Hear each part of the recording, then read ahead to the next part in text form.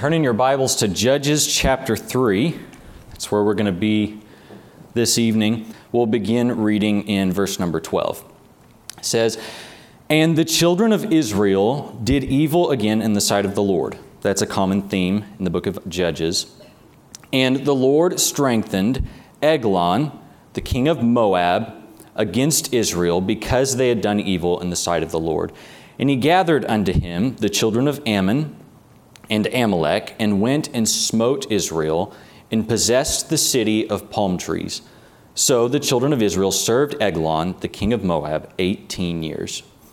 But when the children of Israel cried unto the Lord raised them up a deliverer, Ehud, the son of Gera, a Benjamite, a man left-handed, and by him the children of Israel sent a present unto Eglon, the king of Moab." This would have just been tribute money. Verse 16, "But Ehud made him a dagger, which had 2 edges of a cubit length, and he did gird it under his raiment upon his right thigh. And he brought the present unto Eglon, king of Moab, and Eglon was a very fat man. And when he had made an end to offer the present, he sent away the people that bare the present, but he himself turned again from the quarries that were by Gilgal, and said, I have a secret errand unto thee, O king, who said, Keep silence. And all that stood by him went out from him. And Ehud came unto him, and he was sitting in a summer parlor, which he had for himself alone. And Ehud said, I have a message from God unto thee. And he arose out of his seat, he being Eglon. And Ehud put forth his left hand, and took the dagger from his right thigh, and thrust it into his belly. And the haft also went in after the blade, and the fat closed upon the blade, so that he could not draw the dagger out of his belly, and the dirt came out. Then Ehud went forth through the porch, and shut the doors of the parlor upon him, and locked them. When he was gone out, his servants came, and when they saw that, behold, the doors of the parlor were locked, they said, Surely he covereth his feet in his summer chamber. Okay, that's a way of saying they thought he was going to the bathroom. Verse 25, "And they tarried till they were ashamed, and behold, he opened not the doors of the parlor. Therefore they took a key and opened them, and behold, their Lord was fallen down dead on the earth.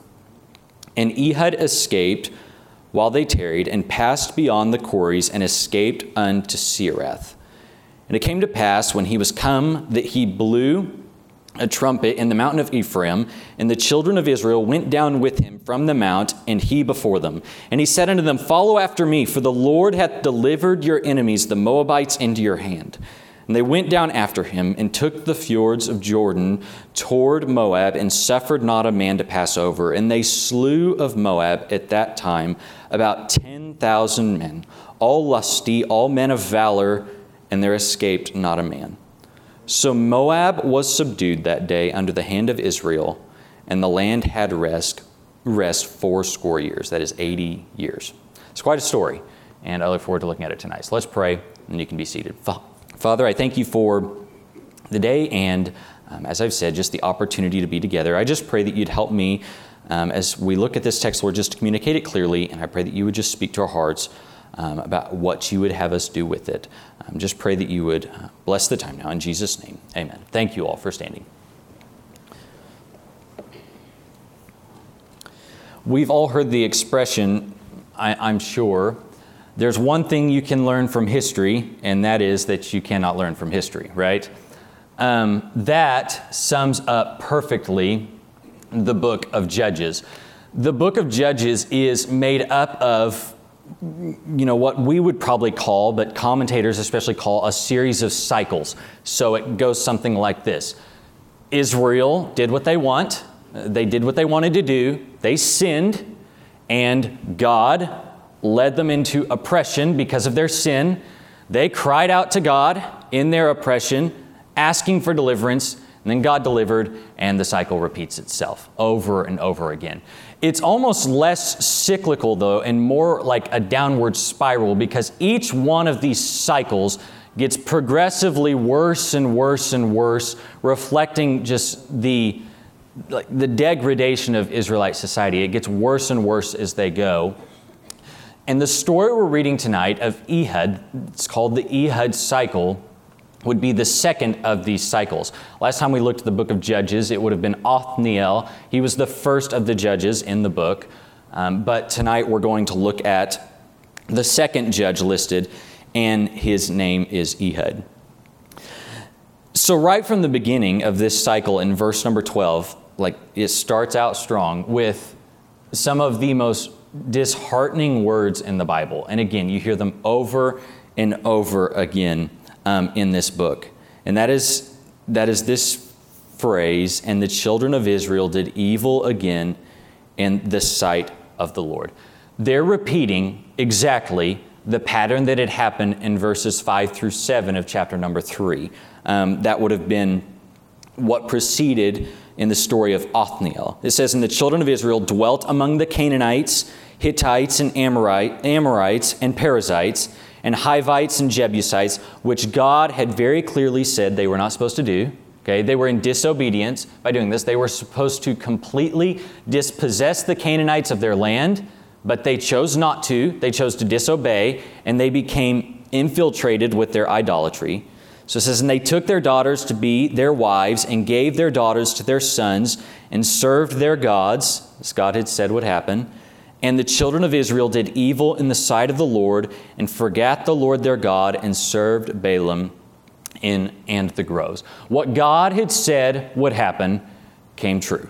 Their disobedience and failure to eradicate the Canaanites and their culture resulted in the Israelites adapting their idolatrous religion. God said in chapter 2, verse number 3, He said, "Their gods shall be a snare to you." And that's a word picture. Like an animal in a steel trap, tugging on the trap, hurting itself in the process, He said, their gods are going to ensnare you, and it's going to be ugly. Don't do it. But they wouldn't listen. And that's exactly what happened over and over again. Israel was in brutal bondage to their sin. And it happened again, as we just read in verse number 12. And so God acted, as He always did, in response to their sin. And verse 12 says that God strengthened Eglon, who was the king of Moab. Okay, this is interesting because God is the one who did the strengthening here. Okay, Eglon did not necessarily strengthen himself to go up against Israel. God literally, physically strengthened and encouraged, gave courage to Eglon so that he might go up against Israel. He empowered Eglon for the explicit purpose of oppressing Israel. Okay, why would God do that? Well, verse number 12 is pretty clear. It says, because they had done evil in the sight of the Lord. Right? This was in response to what they had done. So God basically said, fine, you want idolatry? You want sin, Israel? You can have it. You want idolatry? Well, how about you just experience Moabite idolatry to the fullest? Okay, and that's exactly what happened. He said, that's what you want, that's what you can have. And God let them have it. So Eglon, it's already been stated, was the king of Moab. Okay, Moab, you have to picture in your brain, you've all seen the pictures of the nation of Israel and ancient Israel and Palestine in the back of your Bibles, right? At the bottom of, you have the Jordan River coming down from the Sea of Galilee, and at the bottom you have the Dead Sea, okay? Jericho, which is going to be a city we'll reference here, was a city just on the west side of Jordan, just north of the Dead Sea, okay?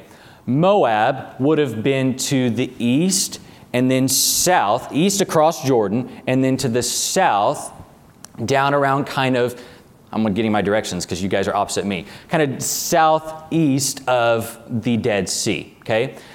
Eglon was the king of Moab, and he allied himself with two other kingdoms. Okay, the Bible mentions Ammon and Amalek. Ammon would have been north of Moab, just almost directly east of Jericho, And then you had Amalek, which would have been kind of on the southwest corner of the Dead Sea. Okay, so they all allied together. You have these three kingdoms. They all allied together with Eglon as their leader to go up and suppress Israel. And their desire was to go up and subdue Israel. And subdue Israel they did. The Bible uses the word smite. Okay, we might say they spanked them. It was not good. Eglon went up against Israel and smote Israel. It was not pretty. He completely conquered them and broke the back of Israelite power and basically established himself as a ruler in Israel. Okay? The Bible says that he went into Israel as far as Jericho, which was not far, but it was there that he took the city of, it says the city of palm trees. That was another name for Jericho. He took this city and established himself there as a king. The stinging irony here from Israel's perspective is almost painful. Okay, first, the Amalekites were enemies that Israel had faced before. And God said explicitly in Exodus and Deuteronomy, you need to wipe these people out. Okay? And they didn't. Again, it's just that repeating pattern. God said, I want you to do this, or I don't want you to do this, and they wouldn't listen.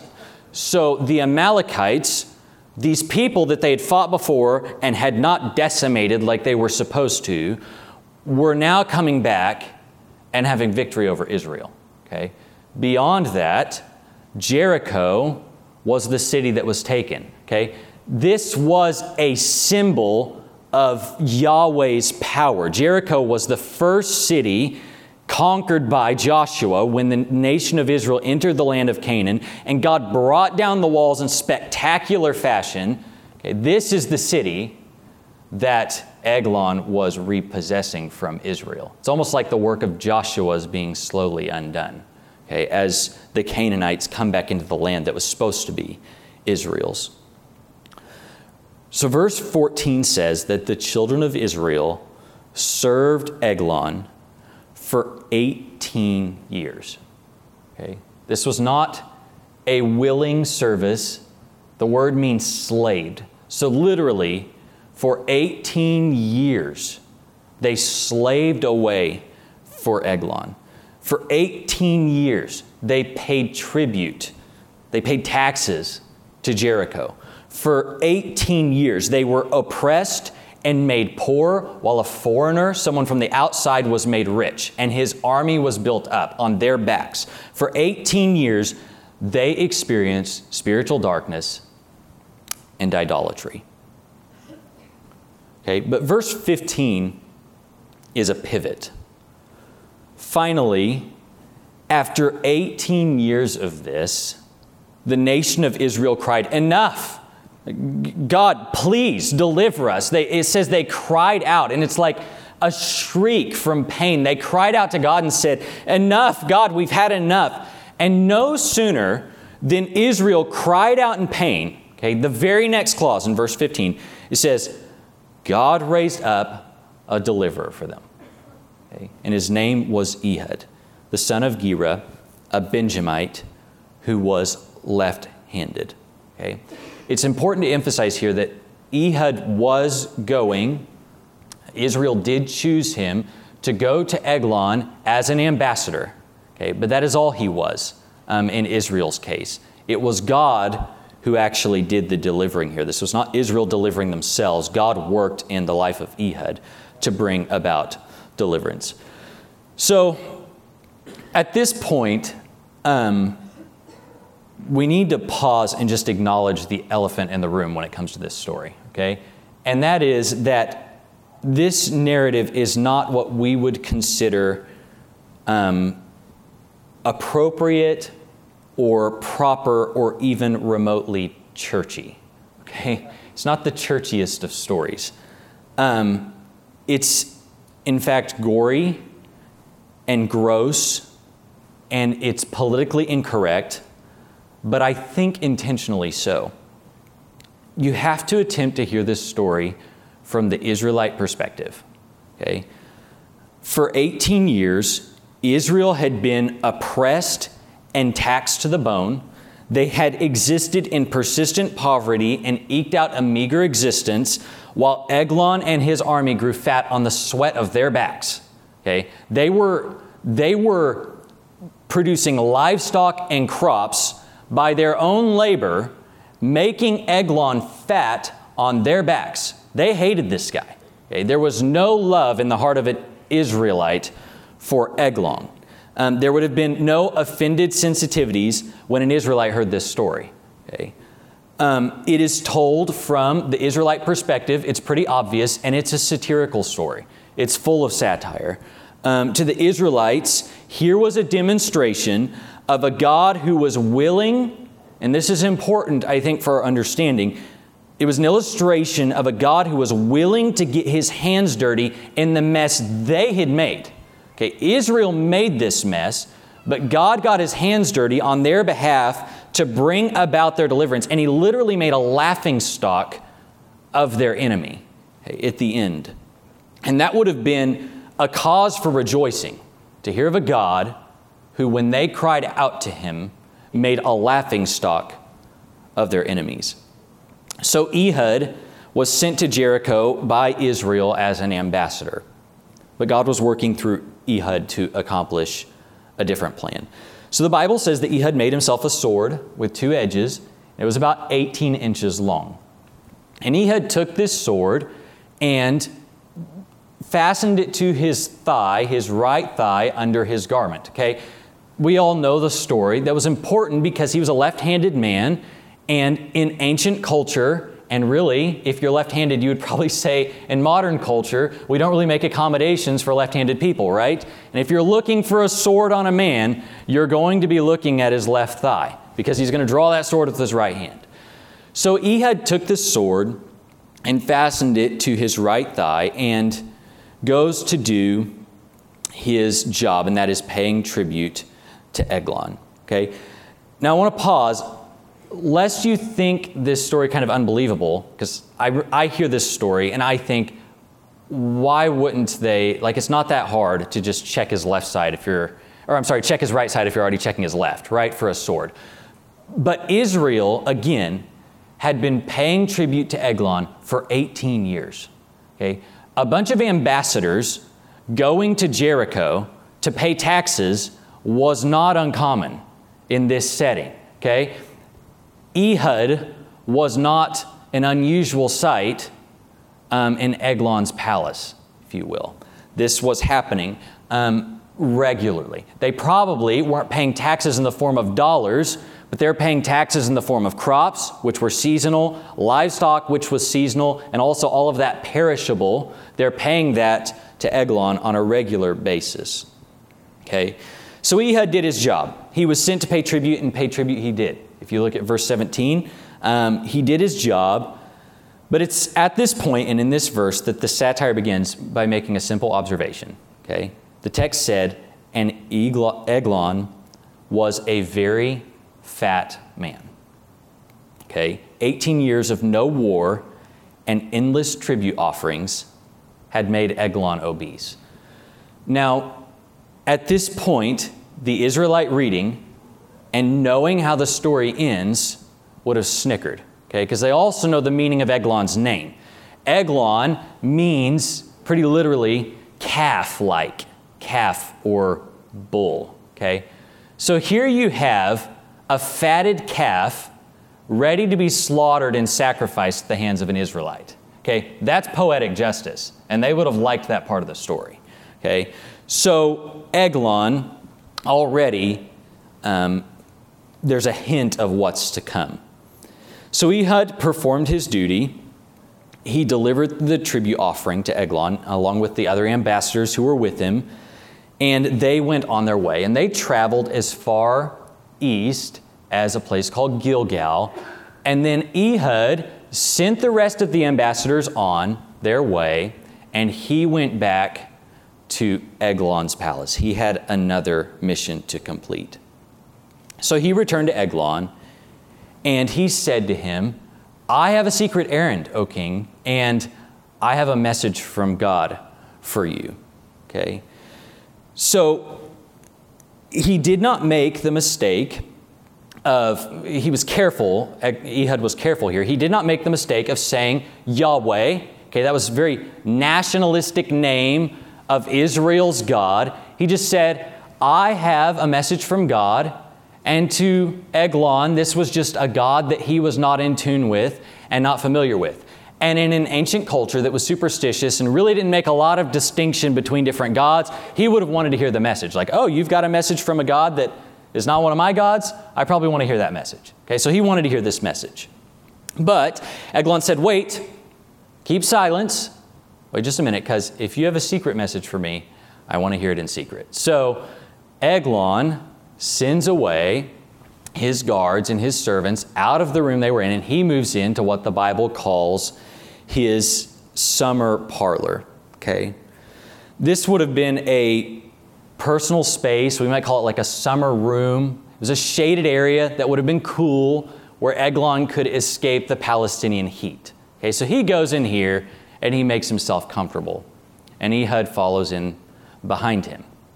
Okay, so Ehud comes in and he sees Eglon sprawled out and comfortable in his summer parlor. Okay, now again, you have to picture this. It's not like he was sitting on a throne. This is his summer parlor, but it's also not like they had couches in ancient Palestine.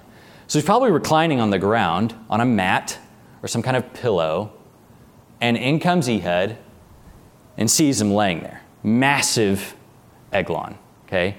So Ehud comes in and he says, I have a message from God for you, which was not a lie. He did have a message from God. It was just not the message that Eglon expected.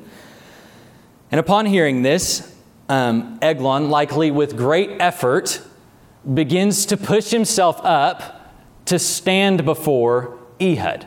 Okay? Well, in the struggle, Eglon's distracted. Ehud pulls out the sword from his right thigh, and before Eglon can even react or cry out, the Bible says he had thrust the sword deep into Eglon's abdomen. Okay? This is where it gets gross, so deep that the Bible says the fat of Eglon closed over the handle so that Ehud couldn't even pull the sword out. Okay? But it goes even deeper. The sword pierces down and severs his intestines, and Eglon's excrement literally spills out all over the floor. Okay? And before he can make a sound, he collapses dead in his summer parlor. The mighty Eglon, who had held Israel captive for 18 years, is in a pathetic, disgraced heap on the floor at the hands of Ehud. So having completed his mission, Ehud exited Eglon's summer room and steps out onto the porch, pulls the doors behind him, locks the doors, and goes out the way he came in.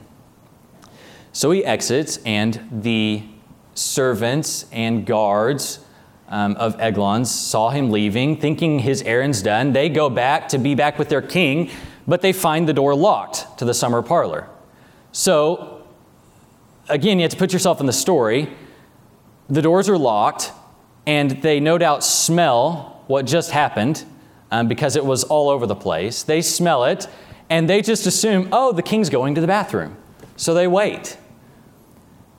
And they wait, and they wait, and he's still doing his business, and they wait, and they wait, and the Bible says that finally they wait to the point of being ashamed. Okay, like, this is ridiculous, guys. Like, how long is this going to take? What's he doing? So one of them says, okay, this is ridiculous. So he goes and gets a key. They open the door, and there's Eglon in a pile on the floor, killed by Ehud. Okay, again, this is intended to be a satirical story from Israel's perspective. Okay, here you have a dead king who had oppressed them for 18 years, laying in a pile on the floor, and meanwhile his servants outside looking completely incompetent are just thinking he's going to the bathroom. Okay, it's quite a scene. So during this time of their waiting and wringing their hands, Ehud escapes quite a ways away. And he heads to the west, way up into the mountains of the hill country of Ephraim. And it's here that he blows a trumpet. He calls all the Israelites together to him, calls them together and says, God has delivered Moab into your hands. He says, it's done. Eglon's dead. Follow me. We're going to the Jordan River. So they head to Jordan. Okay. In ancient times, there weren't many places you could just cross the Jordan River easily. There weren't bridges. Okay. So there was a fjord near Jericho, and that's where they head. And it says that the Bible says that they took the fjords at Jericho, and they wouldn't let any man pass. But the Moabites are in disarray. Their king has been killed, and they're all trying to get back to Moab, where they're from. So they're trying to cross the river. And the Bible says as they cross, or try to cross, the Israelites were responsible. This ragtag army from the hills of Ephraim is responsible for killing around 10,000 Moabites. Okay. So this happens, and verse 30 says, so Moab was subdued that day under the hand of Israel, and the land had rest for 80 years. Okay, God delivered them, and that point is made very clear. The Bible makes effort to say, just previous to verse 30, that these men that were killed, these 10,000 men that were killed, were strong, able-bodied soldiers. Okay, it makes that clear. As opposed to this ragtag band of Israelites from the hills of Ephraim. What's the point? Again, God delivered Israel. Okay. Now I read this and I think, what a gross, messy story. Like, what in the world is the point? And what can be learned from this? Well, there's a truth here that I think can be observed, and that is that God's people often wallow around in the consequences of their own actions for years or even decades. But God is willing to get his hands dirty in the mess they've made and is faithful to deliver them. Okay? But there's a big if. If and when they cry out for his deliverance. Okay? God was not distant here. He had his hands in this mess. Okay? And he cleaned it up. But it was only after they cried out for his deliverance. We see this pattern over and over and over and over again in Scripture. God's people insist on going their way, okay? And God says, fine, you want sin? You can have sin. You enjoy the consequences, okay? You want idolatry, Israel? That's what they went back to over and over and over again. You want idolatry? You can have idolatry, and you can enjoy all the consequences of that idolatry. And God's not being punitive. He's giving us choice, okay? And he wants us to choose to love him. But so often, God's people, meaning Israel and us, we choose our sin instead. Okay? And with that comes all of its consequences. Okay? But God does intend for those consequences to drive us back to him and his ways. Okay? That's why he does this. That is why the text says God strengthened Eglon. The Israelites wanted foreign idolatry. They got Moabite idolatry. And this was supposed to drive them back to God. Okay, God says, you experience that darkness, you experience that oppression, maybe you'll come back to me. And this is pretty clearly laid out in the New Testament. In Romans chapter 1, verses 24 and 26 and 28, God effectively says to mankind, okay, you want sin? Fine. You can have sin, and you're going to endure all the consequences of that. And again, the purpose is that it might drive us back to him. Hebrews chapter 12 talks about how God chastens his children.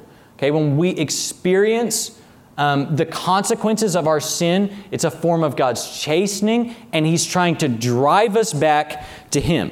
The Apostle Paul in the New Testament talks about how a church is to when someone insists in their membership, insists on committing sin, he says, turn them over to it. Let them do it. Say, fine, go do that and experience the consequences. And Paul's pretty clear, in order that they might repent and come back to God. Okay, that's how God uses the consequences of our sin oftentimes. But again, it's a pattern. We often don't get it and fail to own up to our responsibility. Let me see if I can illustrate this. Bath time at the Signs House can be extremely traumatic. I didn't know this until a couple of months ago. I was going to give Brielle, which is my almost 3-year-old little girl, I was going to give her a bath, which is not normal. And she was having a grand old time until it came time for me to rinse out her hair, which is terrifying if you didn't know, to rinse your hair. She was terrified that I was going to get water in her eyes, okay? And she's near panicked. So I scrubbed her head, and I didn't necessarily know the way Ashley does this normally, but she'll take a rag and she's very motherly, and she'll kind of rinse her hair out with the wet rag, but I was just going to dump water on her head because that's efficient. So I have this cup, and I've scrubbed and lathered up the soap in her hair, and I said to her, Brielle, I want you to look up. Okay, I want you to look up. But she says, my eyes. And I said, but I want you to look up. If you look up, the water won't get in your eyes. Okay, and I'm telling her this over and over, and I'm fighting her. I'm trying to get her to look up, and she won't look up. And she's panicked that I'm about to pour water in her eyes. But I'm saying, look up, look up. Well, finally, this honestly went on for minutes. I'm trying to train her to look up. But I said, fine. If you're not going to look up, you're going to get water in your eyes. And I dumped water on her head. Okay, well, she freaked out. Like, I blinked, and she's up and like has one leg out of the tub, and she's trying to get out. Like faster than I would have slipped and fell if I tried to stand up that fast in the tub. But she's out, and she's screaming, and it was traumatic. So I put her back in the tub, and I say, Brielle, I'm going to rinse your hair. Look up. But she won't do it. She looks down. She keeps looking down. I say, Brielle, look up. She won't listen to me. And we go back and forth like this, and Ashley's in the living room wondering what's going on. We go back and forth like this, like 10 times. Brielle, when are you going to get it? Look up. And that has gone on now. Bath time has become really traumatic. It's gone on for months. And I think to myself, child, when are you going to own up? See, this is what happens. She looks at me like I hurt her, like this is my fault. But I'm saying, Brielle, you didn't listen to me. Hey, this is your fault. Okay? And it's gone on for months and months. Like she won't look up. She won't look up. She won't look up. That is human nature. And we laugh at her because she's a child and it's funny, but we do that to God all the time. God's like, don't do this. Don't do this. That's going to hurt. That's going to cause you pain. You don't want to do that. Or do this. If you don't, this will happen. And we say, no, God, no, I know better. I want this. I want this. I want this. And we don't listen. And then we hurt and we look at Him and we look at other people like they're the source of our problems. Okay? Israel did this over and over again. All the time. Think about this. They paid tribute to a fat foreign king that was made fat on their tribute. They paid tribute to this king for 18 years. It took them to get this. Okay, Brielle's been going at this for a couple months, but for 18 years, they wallowed around in the consequences of their actions. For 18 years, they experienced idolatry. And all the while, God was very willing to get directly involved in their mess and clean it up. Okay, how do we know that? Because He did. Like the moment they say, God, please, this is enough. Please deliver us. The moment they do that, God comes in and saves the day and cleans up the mess. This is not, there's nothing clean or sanitary about this story, and God is the one who brought it all about.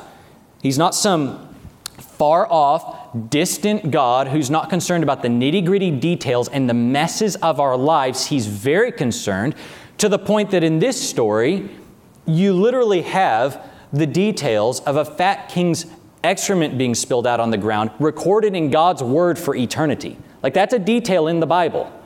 God was willing to get involved in Israel's mess at that level But for 18 years, they wallowed around in the consequences of their actions. God was willing to get that kind of involved in their lives and in their mess, but something had to change first. And verse 15 is a turning point. That's readily apparent by the word but. Okay? Verse 12, Israel sins again and returns to the idolatry that always plagued them. Okay? Second half of verse 12, the Lord allowed them to experience the consequences of their idolatry. Verses 13 and 14, the Moabites possessed a portion of Israel's territory and required tribute of them for 18 years. And then verse 15, but what? But when the children of Israel cried unto the Lord, what happened? Immediately. What's next? The Lord raised them up a deliverer. God delighted to get involved in Israel's mess and deliver them from Moab only after Israel humbly turned from their idolatry to the Lord and desperately asked for forgiveness. Okay? God literally reduced Israel's captors to a satirical story and a laughingstock. Okay? Israel would have heard this story and snickered, remembering Eglon. Okay? God reduced their bondage to that. Okay? But they first had to humbly turn from their idolatry, which involves acknowledging that they were wrong in the first place, and ask God for His deliverance. Okay? The first step for them and for you and for me to overcoming sin is to acknowledge that I'm the problem. And we don't like to do that very much, do we? It's not very comfortable. It's often the last thing in the world we want to do. No one wants to acknowledge that my sin is my problem. In the case of Israel, this idolatry was my fault. I chose this God. My anger is the problem. My pride is the problem. My selfishness is the problem. My worry is the problem. My failure to listen is the problem. My bitterness is the problem. But the truth is, God is standing ready to transform your life. He has the power, as He did here, to take our mess, the messes we often find ourselves in, and reduce them to a comical laughingstock. Okay? He has that ability, but that requires that we acknowledge it first. In order for us to get to a place where we're ready to ask God to deliver us from our sin, as Israel does, we must first acknowledge that we've sinned. That must come first. And we don't like to do that. So instead, we choose to wallow around in it, bearing the consequences, all the while blaming someone else and everyone else for our problems. Israel was captive for 18 years. Hey, think about that. God reacted so quickly when they just asked Him to. It could have been 5, or 1, or 5 months. It didn't have to be 18 years. But they never acknowledged they were wrong. They never asked God for deliverance. And instead they wallowed around and suffered for 18 years. And I wonder how many Christians wallow around dealing with the same things and suffering from the same consequences for a decade, or 2 decades, or 3 decades, and all the while miserable and blaming everyone else for their problems. We've all heard people tell us how miserable their lives are and how it's not their fault. Their spouse is a pain. People are awful to them. They've been so wronged. They just can't seem to get ahead. They're discouraged. They're depressed. Their kids are awful. And we often think, because it's not us, right? Dude, have you ever looked in the mirror? Like, you're the common denominator here. Like, we think that. But we all need to look in the mirror every day. Every single one of us. Say, God, I'm a mess. Because we are. We find ourselves in a mess. I'm so proud. I'm so selfish. I'm so undisciplined. I'm so bitter. I'm so lazy. I'm so indulgent. Please deliver me, God. Please deliver me. I've had enough. This is not fun, God. Please. This is my fault. Help me overcome this. And that needs to be the daily prayer of a Christian. Help me be better. The truth is that God delights to deliver. He takes pleasure in delivering his children, but only when we acknowledge our sin and turn to him for deliverance. That must come first. And may that be our daily prayer. God, I have a lot of problems. Help me. Help me see them. Help me overcome them. Help me be better. Help me not blame everyone else for the mess I make of my life. Help me take some personal responsibility, own my problems. Help me be better than this. God, deliver me. And he will. He says he will, here and elsewhere in Scripture. So may that be our prayer.